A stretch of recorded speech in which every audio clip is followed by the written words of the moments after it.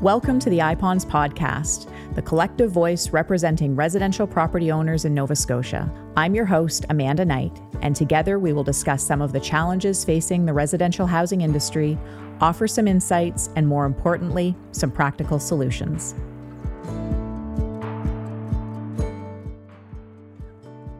On today's episode of the iPawns podcast, we have the pleasure of hosting two distinguished guests providing a variety of market rental insights. First up, we have Ross Cantwell. Ross brings over 2 decades of experience having worked as a real estate and valuation consultant. As the president of HRM Apartments, he has spearheaded the assembly and construction of a remarkable portfolio featuring over 500 apartment units. Ross is also the volunteer president of the Housing Trust of Nova Scotia, a significant nonprofit owning 300 units of workforce housing and actively involved in $50 million worth of construction projects. A former CPA and a graduate of MIT with a master's degree in real estate, Mr. Cantwell's expertise is truly multifaceted.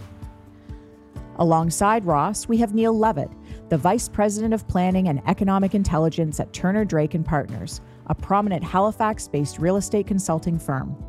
Neil and his team are at the intersection of community planning, development policy, and real estate economics, with a particular focus on housing-related assignments. Neil is also the chair of the board for the Affordable Housing Association of Nova Scotia, a key player in the nonprofit housing sector and coordinator of federal homelessness reduction and prevention funding. Let's get started. Well, welcome Neil and Ross. Thanks for coming in today.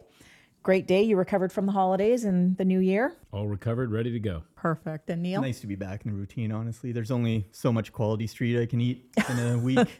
Absolutely. Yeah.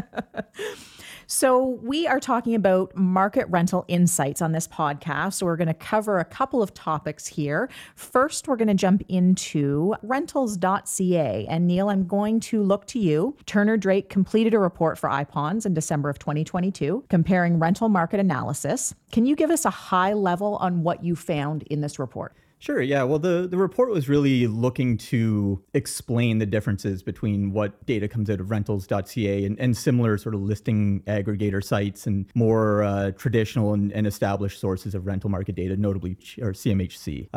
And so what we were looking at is just kind of comparing the difference in methodology of how that information is generated and really what it's measuring, because it's not necessarily that anything is wrong or fraudulent. It's just that there's nuance around what it's actually talking about. And that is often lost in the conversation when it gets out in the public discourse and what people think it actually means. And in a nutshell, really, rentals.ca and similar platforms, first and foremost, you need to understand that it's a content marketing strategy, right? So they're looking to get out into the media frequently with a new data point that then provides content for journalists, and that's how they drive traffic to their platform. And it's a very legitimate business strategy.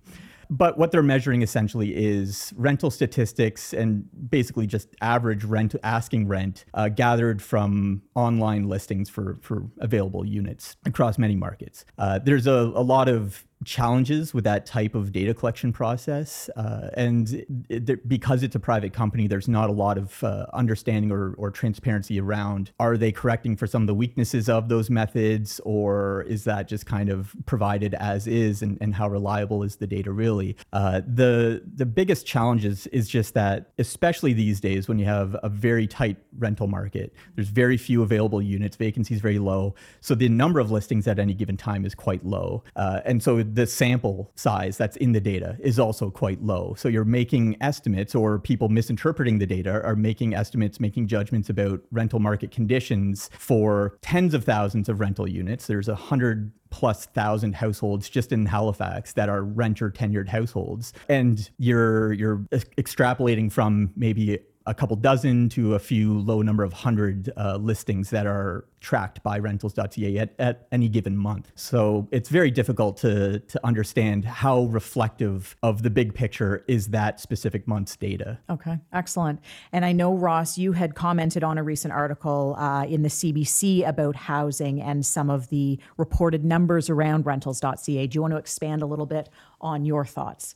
Yeah, well, the numbers really jumped off the page to me as a landlord because they made no sense. So CMHC is a federal crown agency. It's been around since 1946. In the Halifax market, they would track every rental unit more than 3-unit building. So my understanding is that's about 60,000 units in the rental universe that they're tracking. They call me several times a year, and they want to know for each building, what's the average rent for a 1-bedroom in this building? What's the average rent for a studio? What's the average rent for a 2-bedroom? They want to know how often units are turning over. They want to know vacancy rates. They collect all of this data and they call all the other landlords and then they publish it. So January of 2023, they published the average 2-bedroom rental in the Halifax market was $1,449 per month. A couple months later, rentals.ca says it's $2,229. August, so the time frames are a little bit different, but rentals.ca is saying $2,229. And I looked at those numbers and I said, this can't be right. So I went to their website. Actually, I looked at their website last week. They have 74 units on their website for rent as of last week. 74 units. CMHC is using well over 50,000 to calculate their statistics. And when you drill down into it, it's a 5-bedroom house in the South End. It's a house out in Hammonds Plains. It doesn't really reflect what the average Joe or Jane is looking at when they're going out to rent. So it's really distorted. I looked quickly at their data in Toronto. They have, it's a much bigger presence in that market, and they have about 5,000 or 6,000 units at any given point in time that they're trying to rent on behalf of their clients. But the rental universe in the GTA is well in excess of 100,000 units. So it's a very small sample size, and it's an asking price typically for a brand new apartment building. It's not an actual rental rate for a 1975 apartment building in Fairview that someone's renting for, $1,025. So, and I know we've talked about this numerous times on this podcast, that language is so important to make sure that we're using the right words and language in describing things. And data is as important, if not more, than when we're looking at these situations. Well, to use an example, it just keeps showing up in the media, and the media are presenting these numbers as though they're gospel, and they're not. They're incorrect. And what was really alarming to me was I was reading a Hansard transcript of a conversation that happened at Province House. And the opposition parties were basically saying, well, rentals.ca says that rents are 2,000 whatever. And actually, the existing government didn't even contradict the data. So everyone's getting sucked in by this, and they start making policy decisions based on inaccurate data. And I think that's quite dangerous. Absolutely. Really scary, actually. That's great. And Neil, I did take one quote out of the Turner Drake report, and it said the CMHC survey should be viewed as the authoritative source on long-term price trends and overall market conditions, which I think from the perspective you and Ross have given on this, based on the number of units that they're tracking and the detail that they're tracking, like you said, Ross, that CMHC really should be deferred to the authoritative source. Yeah, I would agree completely with that. When you're looking at what is the average rent in any municipality, but let's say Halifax, CMHC will tell you what the average person who is currently under a lease agreement is paying. If you're just looking at rentals.ca, you're only getting a picture of a very small section of probably what's available, because not everybody's going to be listing on the platforms that they track. But you're also looking at only units that are available for rent. And those are always, even in a high vacancy market, a minority of the entire housing and rental housing inventory. So if you want to understand really what is the experience of the typical renter, CMHC is going to tell you that with a much greater degree of accuracy, and you'll have a much more detailed understanding of how that's changed over time, because they will make sure that the statistics are adjusted or compensated for changes in sample composition, things like that. If you're just going to look at rentals.ca, you're just going to say, okay, what is the average person who's looking to rent facing when they go to rentals.ca to look leasing opportunities, essentially. And that is useful, but it is comparatively rare, I would assume, that people kind of understand that nuance when they look at the platform or when they look at one of the monthly rent report content marketing pieces that come out. The other challenge as well is because this is a content marketing strategy, the reports are really just a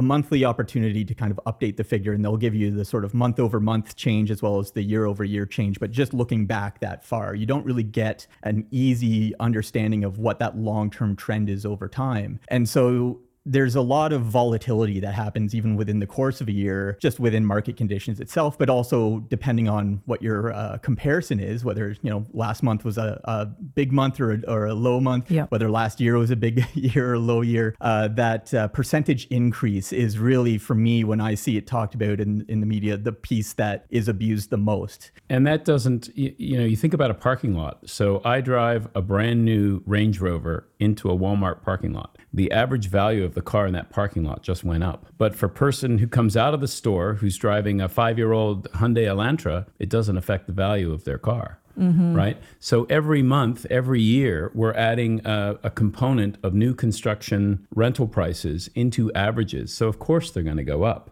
But there are plenty of people in older buildings whose rents have not gone up as much. That's a great analogy. Okay, on to topic 2, housing starts. Ross, I'm going to start with you. Supply. How does either Halifax or the province sit with regards to their housing starts? Halifax has traditionally been one of the most productive housing markets in the country. So I did a bit of work in 2022 with Will Dunning out of Toronto, who does work for the Canadian Home Builders Association. And we took total housing starts for 36 census metropolitan areas in the country. So that's the Toronto GTA, Montreal, Halifax is one of them, 36 of them. When you line all 36 markets up, Halifax was number 4. Wow. Yeah. Toronto, Vancouver, Victoria, Halifax. Little old Halifax, 4th most productive in the country. One of the things that people in the industry understand is that Halifax is a very unique market as well, in that historically, most of the rental housing production in this market has been rental based. A lot of the local developers have a preference for building apartment buildings that they own and manage over a long period of time versus, say, a Toronto market where 80-85% of everything that's being built is a condominium that gets sold. Now, many of the people who buy those are also turning around and renting them out.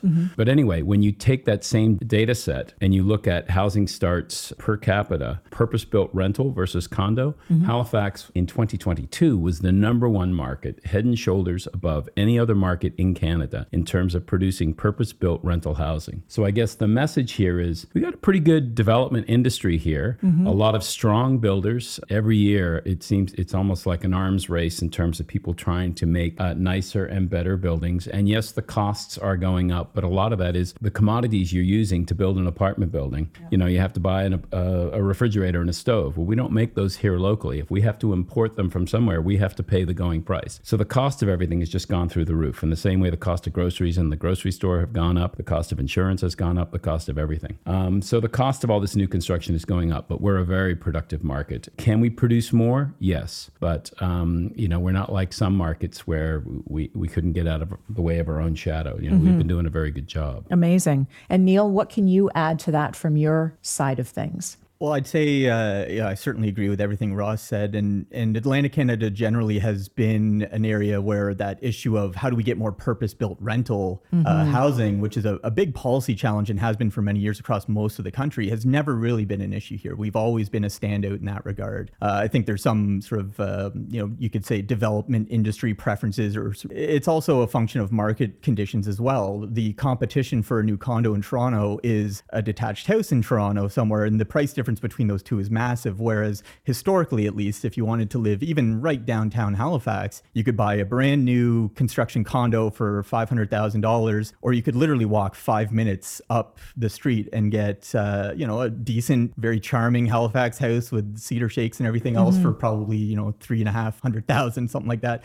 Yep. So the cost competition just wasn't there. The problem really, and supply as the mantra in response to our current housing issues, there's definitely a need for it, but the problem is, I think, a lot bigger than really what the people saying that understand, or at least most of them, because the idea is, okay, well, we just need to build more. Like Ross says, we have been building a lot very productively. The problem is our whole approach to building, whether it's Halifax, whether it's this country as a whole, is still nowhere near the peak of production that we were able to reach back in the 70s. And that's kind of the focus that we need to have. How do we fundamentally change the process of development, change the building industry, change the regulatory industry, the financial context of real estate investment, so that we can get back to a scale of production that we have done before with a lot less technology at our disposal, a lot less economic productivity at our disposal, and a smaller population.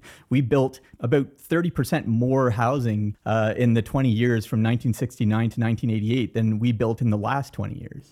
So there's still a lot of room there, but it's going to take big sort of nation building scale thinking to kind of do it. And then I guess from that will lead us right into the next part, which is demand. We did a larger portion of building during that time frame, but we've seen an exponential increase in demand over the past number of years. Ross, do you want to start me off here and highlight some of, we'll say, the top 3 areas that you see as being an increase in demand? Where are they coming from right now? Well, national immigration levels have been, 2 to 250,000 people per year for the last decade or so. Actually, last year, the federal government target was 500,000 people as immigrants coming into the country, which is great. There's aspects of our economy where boomers are retiring and we need additional workers. Particularly, we need additional workers in the healthcare sector. We certainly need additional workers to help construct a lot of the housing, because we've got a whole generation of people that were told you need to go to university and get that degree. And then we don't have brick masons, we don't have plumbers, we don't have electricians. I think the focus on the community college has been very good to try and get more people into that stream.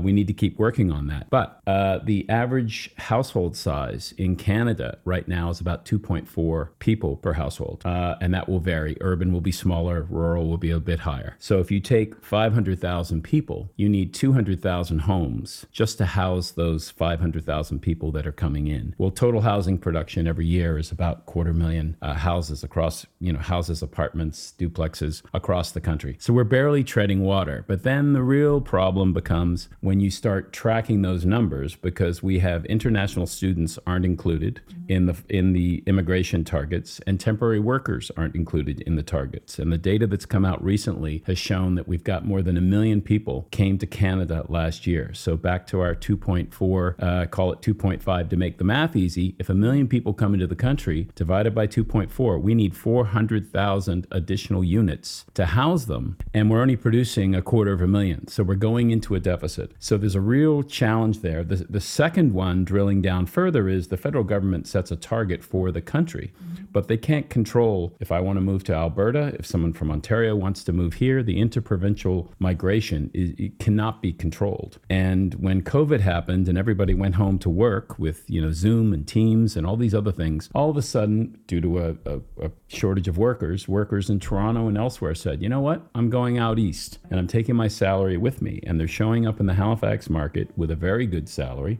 Maybe they've sold something that they owned and they're bringing a bigger bag of cash, and that's putting a lot of upward pressure on housing prices in this market. And so it's a double-edged challenge right there. Become one of IPON's valued corporate sponsors. Sponsorship with IPONs has many benefits, including exposure, visibility, and year-round marketing activities at our events.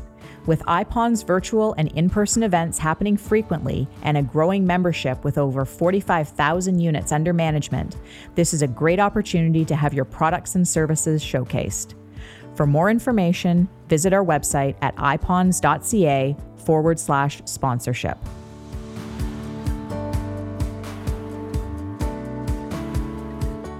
And one thing that we've talked about too is COVID was very stressful on relationships, and we saw a big breakdown in relationships as well. So those numbers aren't always tracked as well. You have a family where mom and dad are going their separate ways. Well, we need an extra house for that, or apartment, or whatever it might be. And over to you, Neil. Top, 1 to 3 areas that you see a real increase in demand on housing in this province. Well, I think there's a couple things. It's very difficult to know how durable are some of these trends that we've seen as a result of the pandemic. Is that a new shift that, okay, this is a great idea and this is the new normal going forward? Is it something that's going to go back to the way it used to be, or is it some hybrid in between? It's a really tough time to be in the business of predicting the future. So I try to do as little of it as possible. But if you look even prior to the pandemic, there certainly were some by 2020, established trends of growth, whether it's from international immigration, the sort of more permanent streams of immigration. We're starting to see a more consistent and growing trend of inter-provincial migration. So folks typically in that context kind of executing a retirement plan. So you sell your house in Vancouver, you sell your house in Toronto or something like that. Your kids have flown the coop and they're in the wind to all different communities. Let's go back out east where we always meant to get back to. My parents are kind of half in that process now. They've got a cottage out here. But so there were these kind of longer term durable trends that were pushing us in the direction of growth. And then the pandemic just really put the pedal to the metal on that. But I think, we're certainly in a situation where it's without some significant policy change, especially at the federal level around immigration, we're probably going to have a consistent and elevated level of growth and demand going forward. Perfect. That's great. And the distribution of this demand, I think, is also changing. I mean, historically, the whole model was that, the major employment center would be downtown. And so everybody would commute downtown to go to work. And, but if you look at the distribution of employment, Burnside is the second largest employment node in the province. And Bedford West, the amount of, employment node there is growing and growing. So I think the future is a polycentric downtown, much like Los Angeles or elsewhere, where there isn't just one downtown. There's multiple downtowns that have employment nodes. And that makes it a lot easier in the model going forward where, hey, I'm coming to work 3 or 4 days a week, but I have a day or two of flex time where I work out of the house. I go home and crunch some stuff out. And when you're doing that, if the employment node is Bedford West, well, you want to live around Bedford West. So I think that's going to change things. And I think that's helping to accelerate what we're seeing on the Hants corridor, which is interesting because developers don't see, government or geopolitical lines. They can take their capital from a project they've just completed downtown and they can go to, Elmsdale, Hants, some of these other areas and build housing where permits are coming quickly. It's stick frame. It goes up quickly. They can turn a couple of projects. If you can be more productive with your capital and cycle it through a couple of buildings in the time that it takes somewhere else with one building, then that's what they're going to do, right? And I think we're starting to see that. And then that also changes depending on where people are coming from the country, within the country as well. Because if you're in Toronto, you're in Vancouver, you can be half an hour away from your job site, but be in your car for 2 hours. So driving 2 hours in this area is actually quite lovely. And living out in Truro and working in Halifax, like you say, if you're on a flex shift and things like that, is much more appealing to people. One thing I thought I'd mention, there was an op-ed, I think it was in the Globe and Mail shortly before the holidays. And it was a fellow from the Fraser Institute, which I can, take it or leave it. Sometimes I find them very dogmatic, but he wasn't really getting into a discussion of what we need to do. What he was pointing out, I think, is an important concept, which is that there's no easy answers. It's all we have to choose are compromises, right? The choice of where you live is a compromise of are you close enough to your kid's karate teacher versus how often you need to commute versus how much you need to spend for your house. There's no perfect solution for anyone. And it's the same on the demand side, sort of at a government policy level. Okay, well, do we tap the brakes a bit on immigration to help get housing conditions under control? Well, there's implications to that too, because the push for immigration isn't coming out of nowhere. There's labor force. There's all kinds of big, complex, interconnected issues that come all through this. And so it's a very prickly, challenging issue with a need to weigh pros and cons, because there's no solution, there's no course of action that doesn't come with something undesirable happening. Well, and we've mentioned policies a couple of times. So another one of the topics here focuses on policies that seem to favor home ownership versus renting. So Neil, I'll have you start with regards to that, because you had mentioned a couple of things before in a previous conversation you and I had about planning, mortgage rates and terms and things like that, and how that favors home ownership over purpose-built rental housing. Yeah, well, I mean, our entire society is designed to privilege and encourage home ownership. That was seen as, the highest form of being, essentially, for the social unit in this country. And that the concept was that renting historically had been a very difficult and challenging thing. And so to free the common person, you get them into home ownership. For many people, that's been very successful. We have among the highest home ownership rates in the developed world, until you get to, like city states like Singapore and that, where it's 100%. But for a major country, we've done a very good job of that. that. The problem is we've kind of forgotten that that was a conscious choice, and it's permeated so many parts of our social order, of policy. And it's not just real estate. It's like you say, it's tax, it's finance, everything, to the degree that it's just not possible we can get everyone into homeownership. And to the degree that there's a pretty significant proportion of our population that, for, you could say, reasons that that work for them, or reasons that it's just a matter of the choices available to them, will always rent. We need to understand that there's maybe time for the pendulum to swing back. And yeah, it's. I think we're just at a point where we need to reevaluate those priorities a bit. Excellent. So, Ross, can you, on the same topic, policies that favor home ownership versus renting, get into the weeds a little bit, into some more of the specifics on how you see that playing out for the average person? Well, a couple things. Apartment buildings. So you have an apartment building, 50-unit apartment building next door to a 50-unit condo. They're both paying the same rate per $100 of property tax. Yet the condominium gets garbage pickup included, just like a single family house would, whereas the apartment building does not. And so the apartment building owner has to spend $8,000, $9,000, $10,000 a year to hire a third party company to go haul all the garbage away. So there's an instance where they charge the same property tax rate, but you don't get the same services. Why? We've been unable to figure out why that works. The property tax assessment cap is another area where, on the face of it, hey, little old lady on a 5-acre property on St. Margaret's Bay, her taxes are going up. She won't be able to afford her taxes. We're going to be foreclosing on her. Oh, well, let's put a property tax assessment cap in place. That'll help her out. And so we'll set her rates very, very low. So now we have this property tax assessment regime, which is only applied to single family homes. It does not apply to an apartment building. So what happens over time is you get this big distortion. You get 2 houses in Clayton Park that were built 25 years ago that are essentially the same house, that are roughly worth the same. And the person who's lived there for 20 years is assessed at maybe $300,000. And the person who moved in from somewhere new recently, the person who just moved in is probably paying an assessment of $700,000, $600,000 or $700,000. So things like that. Anytime you start restricting the market and putting artificial regulations in place, be it the property tax assessment, be it rent control, all these other things, over time, with enough time played out, it starts to create distortions to the market. And anyway, so it's quite a challenge. We actually tell all of our tenants, one of the reasons your rent is going up is, your property taxes are now $1,000 a year. And they look at me with their, what? I don't pay property taxes. Well, of course you do. We pay it on your behalf, but your taxes are about $1,000 a year for that apartment. They're shocked. And the garbage is shocking when you do that comparison between condo and apartment building. It makes sense when you explain it that way, but on the surface, I would never put 2 and 2 together. The recent announcement that the council wants to increase the property tax rate 9.7%. Most of my buildings in the last cycle had about a 15% increase in assessed value. We actually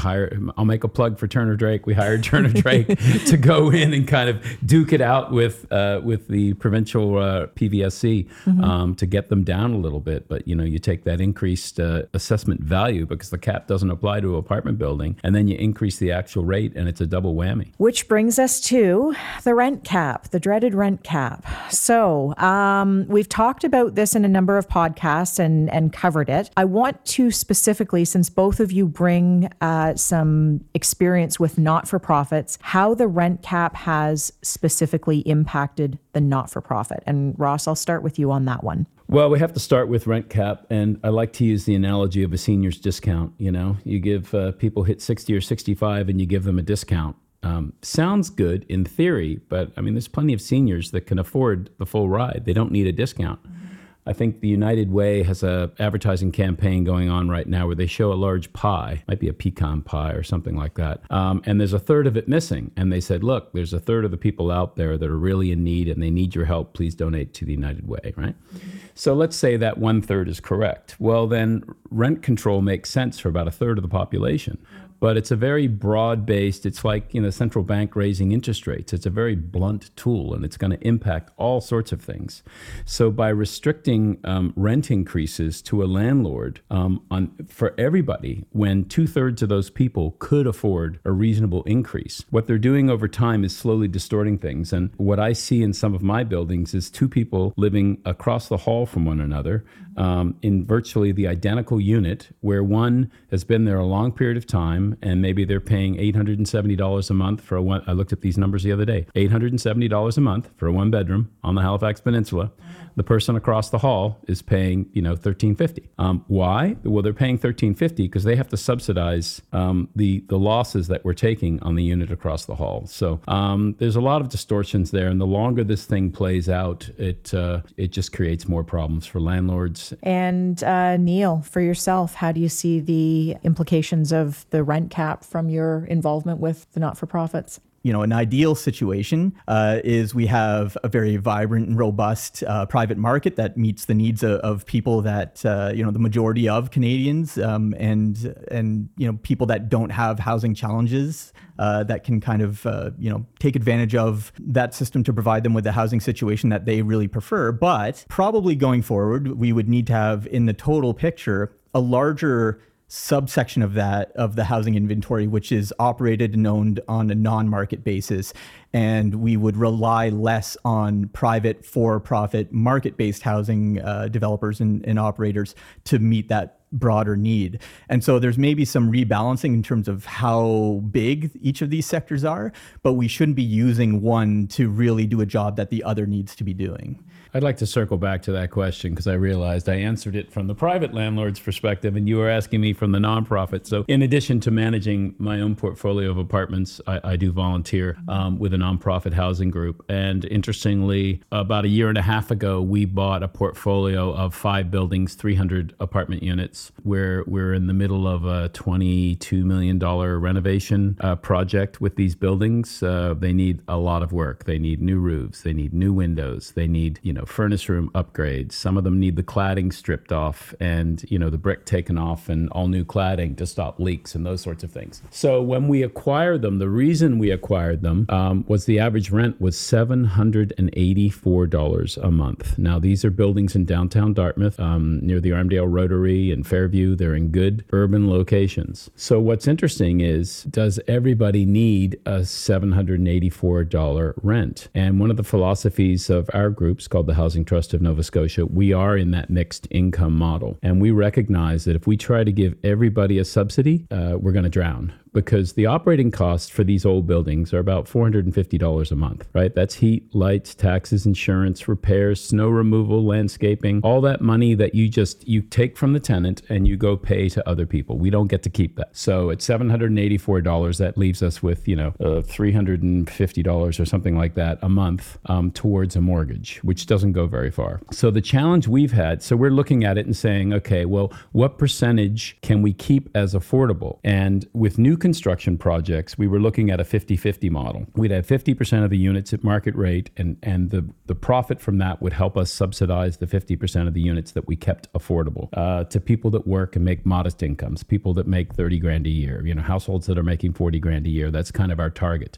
Because we were able to purchase these buildings at a very modest cost, we're thinking we might only have to go to about 1/3 market and 2/3 affordable. But then the rent cap rears its head. And so we have to treat everybody the same. And in the last year, we could only give a 2% increase. Well, we dearly love to find the people that, are struggling even at $784 and say, look, you don't have to pay anything more. That would be our long-term goal. But to the people that can't afford, well, you're going to have to pick up the slack here. Interesting. And that leads to our final topic, with real estate really being the long game. I mean, it's not a short-term venture. When you're talking about these buildings that you've recently purchased, I'll make the assumption that you've purchased them probably from the original builder or? From the original builder. They were built in like 1968 to 1972. They're great locations, and they did a good job of hanging on to them, but they really need to be rebuilt. And in some cases, hard decisions like, the most cost-effective thing to do with this building would be to make everybody move out and go in, because you go to the energy efficiency program. You can't be using oil or natural gas to heat this thing, greenhouse gas emissions. We all got to go to net zero. Well, the only way to do that is to upgrade the electrical feed into the building, which means it goes dark and without power for 3 to 4 days. And you have to pull new electrical feeds down the hallways because everything's got a 60 amp feed. When it was built in the day when you had a stove and a fridge, no one had dishwashers and microwaves and heat pumps. So you got to pull all new feeds to every unit, upgrade the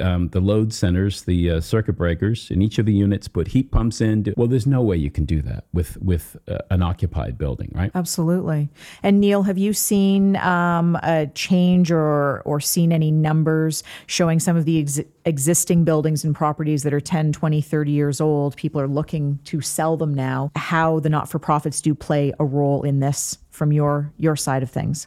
Yeah, well, I think certainly the opportunity is there. The problem with the non-for-profit sector is just decades of muscle atrophy, of very significant. Well put. Yeah. Big decrease in support coming from various levels of government. There wasn't, except for you find some examples across the country, but for the most part, none of them really got enough of a portfolio, enough of an equity base to kind of keep themselves sustainable over time. And so the entire sector is really not ready to take on, without significant support, the role that I think it needs to. And so there's a timing, a real kind of confluence of a few things going on right now, aside from just sort of demand and growth side that we already touched on. But when you look at the existing housing stock and how much of it was built in that heyday of the 70s and 80s, that all these properties need a lot of CapEx. It's a really great time for those owners who don't want to deal with all that work to sell them to someone who will do it and buy it at a price that makes that work. And there's a lot of demand for real estate investment, or at least there has been up until recent interest rate trends.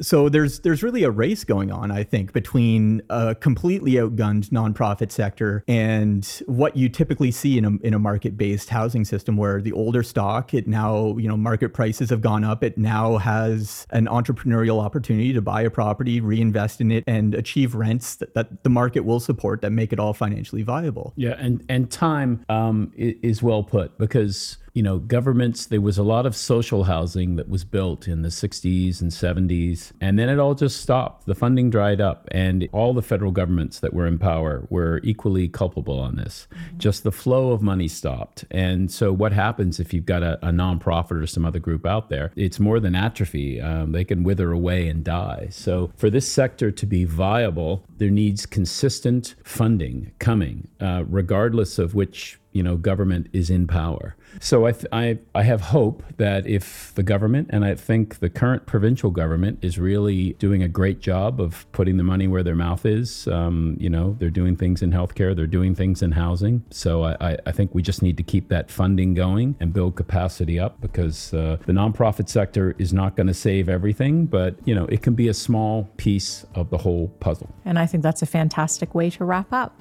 So thank you so much, Ross and Neil, for joining us today. My pleasure. Glad to be here. Thank you for joining us for this episode of the iPawns podcast. We hope you found the discussion insightful and engaging. If you enjoyed this episode, be sure to subscribe to our podcast. Interested in learning more? Head to our website, ipawns.ca, to sign up for our weekly newsletter, Multi-Res News, and follow us on Facebook and LinkedIn, where we are consistently sharing news that affects rental housing providers in Nova Scotia. Until next time.